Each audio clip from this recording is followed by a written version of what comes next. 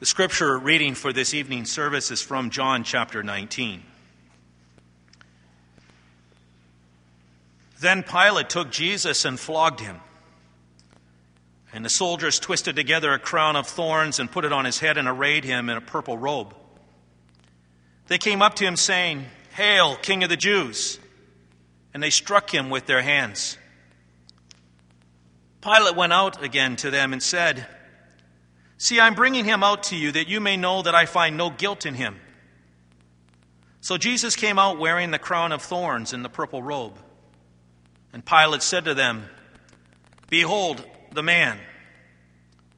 When the chief priests and the officers saw him, they cried out, "Crucify him! Crucify him!"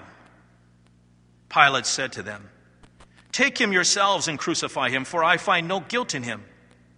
The Jews answered him, "We have a law, and according to that law he ought to die because he has made himself the Son of God."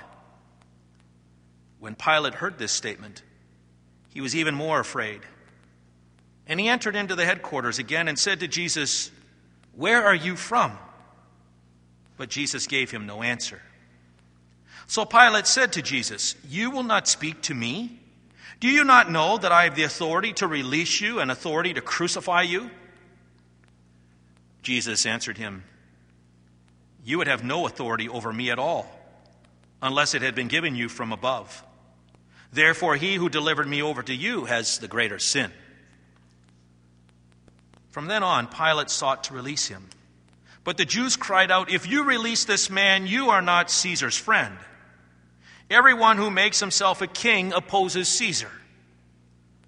So when Pilate heard these words, he brought Jesus out and sat down on the judgment seat at a place called the Stone Pavement, and in Aramaic, Gabbatha. Now it was the day of preparation of the Passover, and it was about the 6th hour. And Pilate said to the Jews, "Behold your king." And they cried out, "Away with him! Away with him! Crucify him!" Pilate said to them, "Shall I crucify your king?" And the chief priests answered, "We have no king but Caesar." And so he delivered Jesus over to them to be crucified. Grace to you and peace from God our Father and our Lord and Savior, Jesus Christ. Amen. The text for this evening's message is from 1 Peter chapter 3, beginning at verse 8 through 12. Peter writes, "Finally, all of you, be like-minded, be sympathetic, love one another. Be compassionate and humble. Do not repay evil with evil or insult with insult. On the contrary, repay evil with blessing, because to this you are called so that you may inherit a blessing. For whoever would love life and see good days must keep their tongue from evil and their lips from deceitful speech. They must turn from evil and do good. They must seek peace and pursue it. For the eyes of the Lord are on the righteous, and his ears are attentive to their prayer.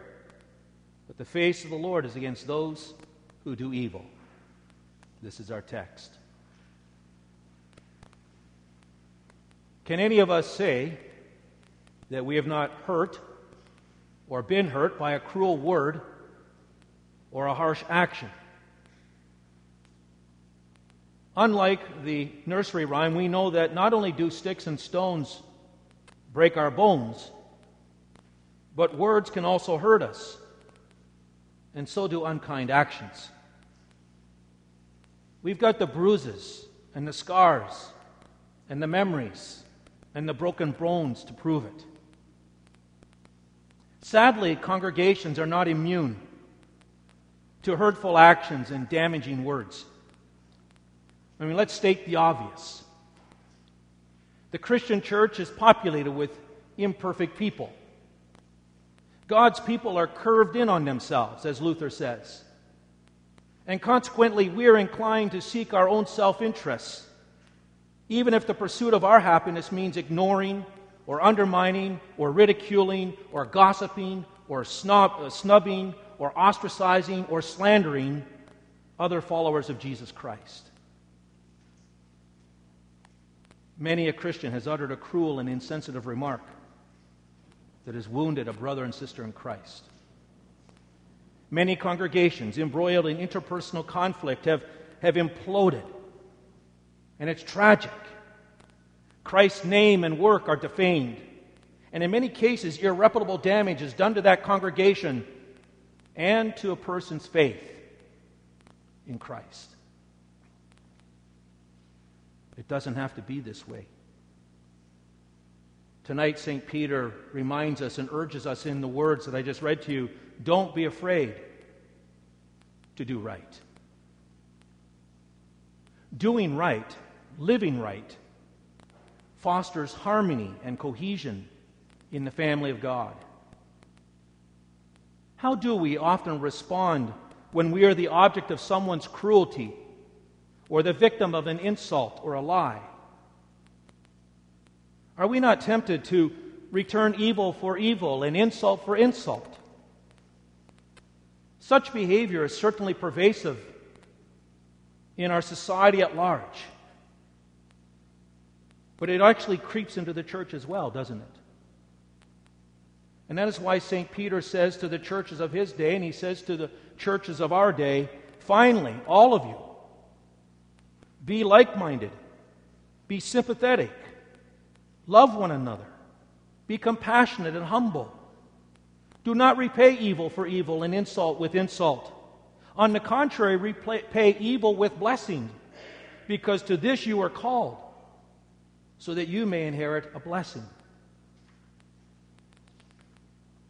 St. Peter, in that verse 8, identifies 5 normative characteristics that every Christian connected to Christ is to bear fruit with in their lives, so that there is cohesion and harmony in the church. First, he says, be like-minded. Paul puts it this way to the Romans: live in harmony with one another. Do not be proud, but be willing to associate with people of low position. Do not be conceited. Why? Why should we be like-minded? Well, Paul says to the Philippians, conduct yourselves in a worthy manner of the gospel of Christ. Then whether I come and see you or hear only about you in my absence, I will know that you stand firm in the one Spirit, striving together as one for the faith of the gospel, that it may make my joy complete by being like-minded, having the same love, being one in spirit and of one mind. You see, we are striving together for a purpose and a goal. And it's the same purpose and goal. It's not different from person to person, not when we're followers of Jesus Christ. The stated purpose and goal of our lives as God's people is to bring honor and glory to our Lord and Savior, to the triune God, Father, Son, and Holy Spirit.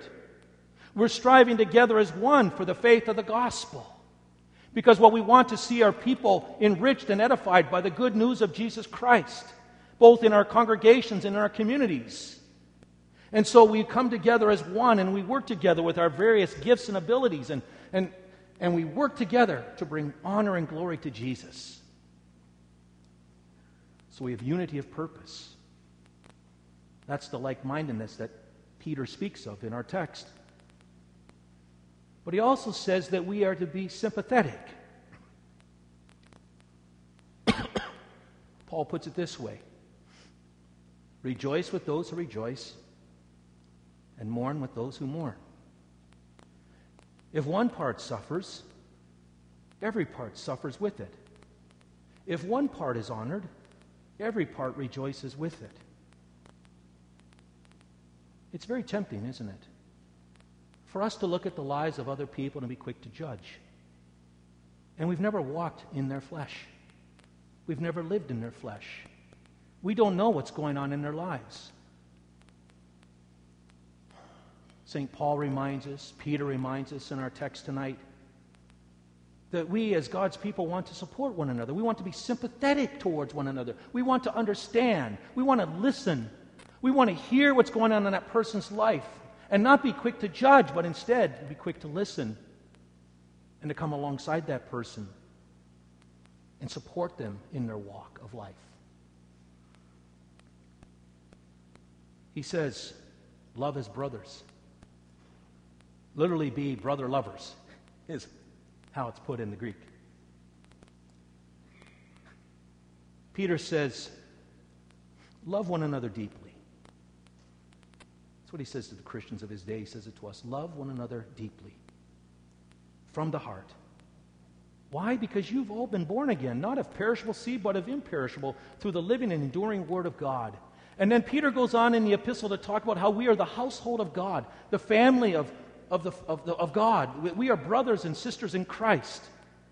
And as brothers and sisters in Christ, we can love one another and serve one another and be sympathetic and kind and caring to one another, like-minded with one another. And that's brotherly and sisterly love. But he also says, be compassionate. That's the fourth thing.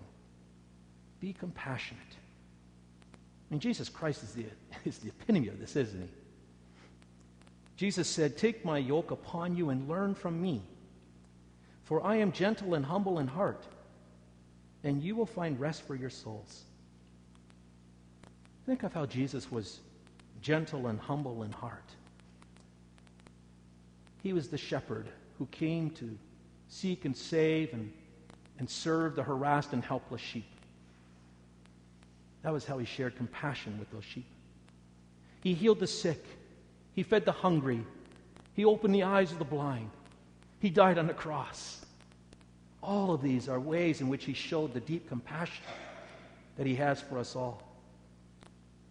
And we who live in the compassion of Christ now can share his compassion with one another through our words and our deeds as we look for ways to serve one another. When we see somebody hurting, we come alongside of them. When we see somebody in need, we help provide and supply their need. And we do so in humility. The fifth thing Peter identifies. Humility. Again, Jesus is the example of humility, isn't he? The example of humility. We heard about it in the epistle lesson for this past Sunday, where St. Paul, writing to the Philippians, said, in your relationship with one another, have the same mindset as Christ Jesus, who being in very nature God, did not consider equality with God something to be used to his own advantage. Rather, he made himself nothing by taking the very nature of a servant, being made in human likeness, and being found in appearance as man, he humbled himself by being obedient to death, even death on a cross. I marvel at those words every time I read them. To think that God in the flesh, Jesus Christ, the Son of God, would humble himself beneath me and you so that he might ultimately experience death for us. And Peter says, be of like mind. Humble yourself. You're here to serve other people, not to be served. Think less of yourself and more of others. And as you do so, you'll find that the congregation that you're in or your life will be more cohesive. There'll be unity.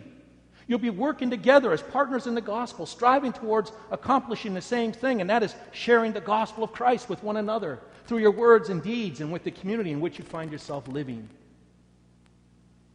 You see, doing right, living right, means that we strive to enrich the lives of other people, even those who hurt and insult us. Again, Peter says in our text, do not repay evil with evil or insult for insult. On the contrary, repay evil with blessing, because to this you were called so that you may inherit a blessing. For whoever would love life and see good days must keep their tongue from evil and their lips from deceitful speech. They must turn from evil and do good. They must seek peace and pursue it. Now, maybe you've heard this old tale. It's often told by pastors. It's a tale about a little boy who was inclined to spread rumors throughout his town. And his pastor finally pulled the little guy aside and he said to the little boy, he said, take this pillow and place a feather on the doorstep of each house in the city or in this town. And so that's what the little boy did. He went out into the town and he placed a feather from that pillow on this doorstep of every single home, and then he came back and reported that he had completed the task that the pastor had given to him. And then the pastor looked at him and he said, "Now, go back and pick up each feather and put it back in the pillow." Of course, the boy was, "Are you kidding me?" He was blown away. He said, "They've all blown away." "And so it is with what you say," said the pastor. "Our word once spoken can never be retrieved." Experience teaches us that the tongue, though it is just a small part of the body, is like a fire, for it can corrupt a whole person and it can destroy. Gossip, slander, lies can ruin a person's name and tarnish his or her lifelong work. St. James writes, "With the tongue we praise our Lord and Father, and with it we curse men and women who have been made in God's likeness. Out of the same mouth can come praises and cursing. My brothers, this is not the way it's supposed to be." In other words, if James could stand in this pulpit, he might say, in an abbreviated way, don't be afraid to do right. Jesus' enemies used their tongues against Jesus. They lied or misrepresented his words. 2 scoundrels came forward falsely accusing Jesus of saying, "This fellow said, I'm able to destroy the temple of God and rebuild it in 3 days." As soldiers spat in Jesus' face and pummeled him with their fists, they jeered, "Prophesy to us, Christ, who hit you?"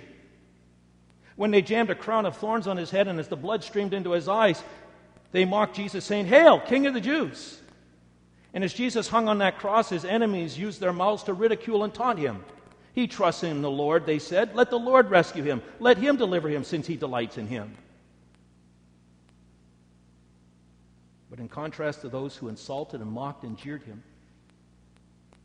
Jesus prayed, "Father, forgive them, for they do not know what they're doing." What comes from our mouth? Blessings and curses. The tongue can be a fire, and so can tweeting and Facebook posts and email and gossiping and feeding the rumor mill in the narthex.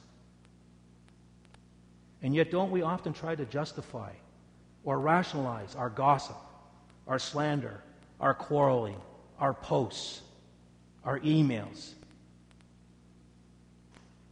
justifying it by saying, well, we're only trying to do that which is right. We're trying to speak the truth, after all. We're advocating for the truth. We're defending the truth. We're rising up against those that we're opposed to. But in the process, people created in God's image have their reputations damaged, and in some cases, their service to the Lord trashed. Our Lord warned, if a house is divided against itself, it cannot stand.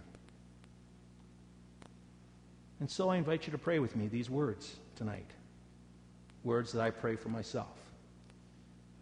Forgive me, Jesus, for the times I've used my tongue, my tweets, my Facebook posts, my email, my chat room conversations, my gossip, to slander and to damage the reputation of others.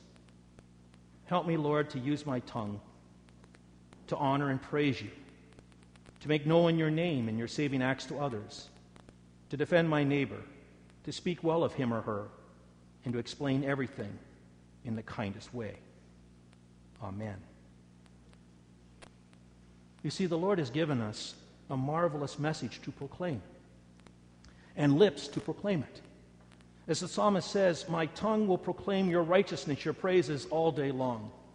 And so we proclaim Christ's righteousness to one another as we gather and worship. We celebrate our forgiveness and resurrection victory in Christ, as Paul encouraged us to do when he says, "Be filled with the Spirit, speaking to one another with psalms, hymns, and spiritual songs.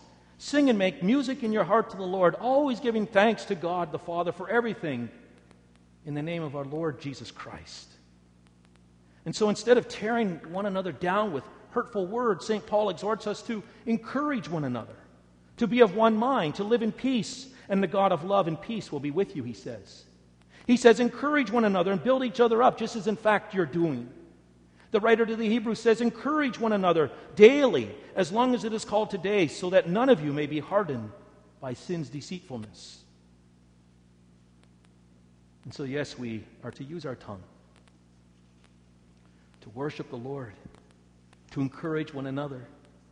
And we're to use our voices to tell others of the hope that we have in Christ Jesus. St. Peter writes in just a couple verses after our text, he writes, but in your hearts set apart Christ as Lord. Always be prepared to give an answer to everyone who asks you to give you the reason for the hope that you have. But do this with gentleness and respect. Do this with gentleness and respect. We've been called by God to receive blessings upon blessings. Peter reminds us in the epistle, throughout his epistle, he writes, in his great mercy, our Heavenly Father has given us a new birth into a living hope through the resurrection of Jesus Christ. What a blessing to know that we have this living hope in Jesus Christ. He says, we have been called out of darkness into his marvelous light. What a blessing to no longer stumble around in the darkness, but to live in the light of Jesus Christ and his love and his mercy and forgiveness. St. Peter writes, the grace of God has called us to eternal glory in Christ. So even after we have suffered a little while, the Lord himself will restore us and make us strong and firm and steadfast. What a blessing from Christ that we have each and every day to know that he has called us to an eternal glory in Christ, and he keeps us firm and steadfast until the very end. And as we are blessed by our Father, so we are then moved to invoke the blessing of God upon others, including those who insult us, who hurt us in some way. Peter actually writes, repay evil with blessing. Blessings. St. Paul adds, when we're cursed, we bless. When we're persecuted, we endure it. When we're slandered, we answer kindly.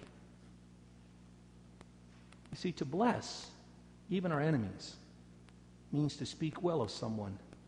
And not just that friendly, put on the face of, I'll grin and bear it, I'll bear with you while you're in my presence. But it actually means not only to speak well of that person, but to pray and intercede on their behalf.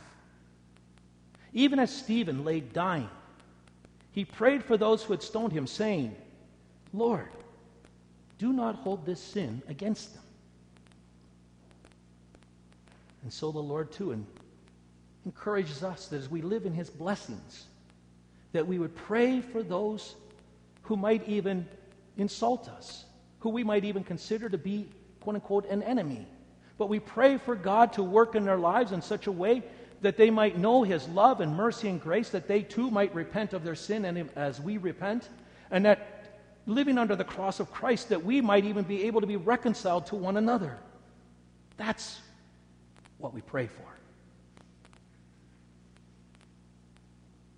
And then we also strive and seek after peace with that person. You see, we really want to have peace with everyone, even those people who have hurt us deeply. The writer to the Hebrews says, make every effort to live in peace with all people and to be holy. And so that's what we do, living under the blessings of God's forgiveness, is we strive to be peacemakers, to work and develop peace with those that we find difficult to be peaceful with. And left to our own doings, we wouldn't be able to do it. But when we live in the forgiveness of God and recognize the blessings he's given to us, we in turn can share those blessings with others and find it in our hearts to forgive other people around us. And as we do all of this, we experience cohesion. We experience harmony in the body or the family of God. We'll see that we have many good days because we have a whole lot less conflict as nemesis are made friends. The eyes of the Lord, Peter says, are on us, and his ears are attentive to our prayers. And instead of having his face turned against us, as Peter talks about in our text, he is inclined to have his face shine upon us. And he's inclined to be gracious to us. And so it's for these reasons and many more that St. Peter says to us tonight, don't be afraid. Don't be afraid to do right. Amen. And now may the peace of God, which surpasses all understanding, keep your hearts and your minds in Christ Jesus. Amen.